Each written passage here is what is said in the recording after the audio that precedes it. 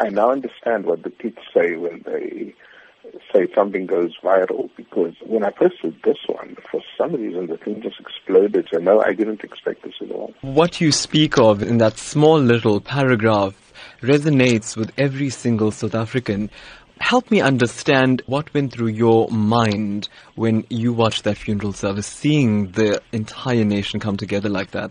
It suddenly struck me, that we take for granted the wonderful, wonderful ways in which, in moments of crisis, we come together as South Africans in such a beautiful way. And knowing Uncle Kathy, this was no accident. I mean, he put together, and his wife Barbara put together this funeral in such a powerful way, but also without making a scene about it. So there's a lot of those things that if you just looked again, you'd see amazing examples of solidarity, of interracial friendships, of interfaith community.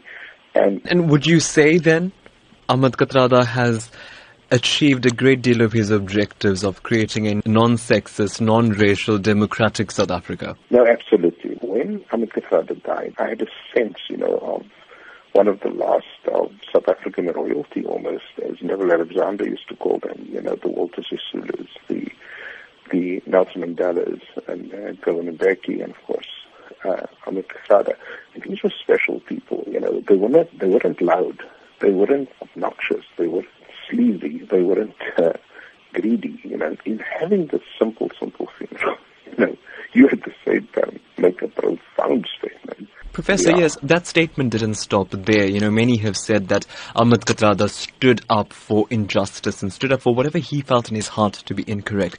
He did it again in death by the Kathrada family asking the President of the Republic to not attend. Your thoughts on the way Ahmed Kathrada stuck to his guns even at the end? If you listen to the letter that was written, read out at the funeral by former President Kgalema Motlanthe, it was a plea. It wasn't sort of, you must step down or else, it was very much, look at the country, look at what's happening, look at what you're doing, don't you think it's the right thing to do, And so even in the way he makes that plea to the President, he exemplifies greatness.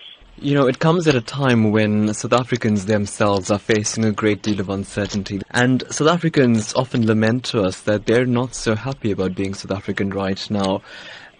And then you see something like Mr. Ahmed Kathrada's funeral.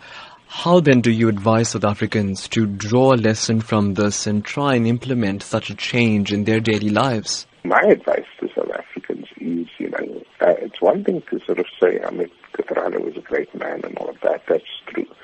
It's another thing to say, let's draw inspiration from his life and let's get up again and continue the fight against injustice, inequality, corruption, and the like. That, I think, is the real message of the funeral and the man.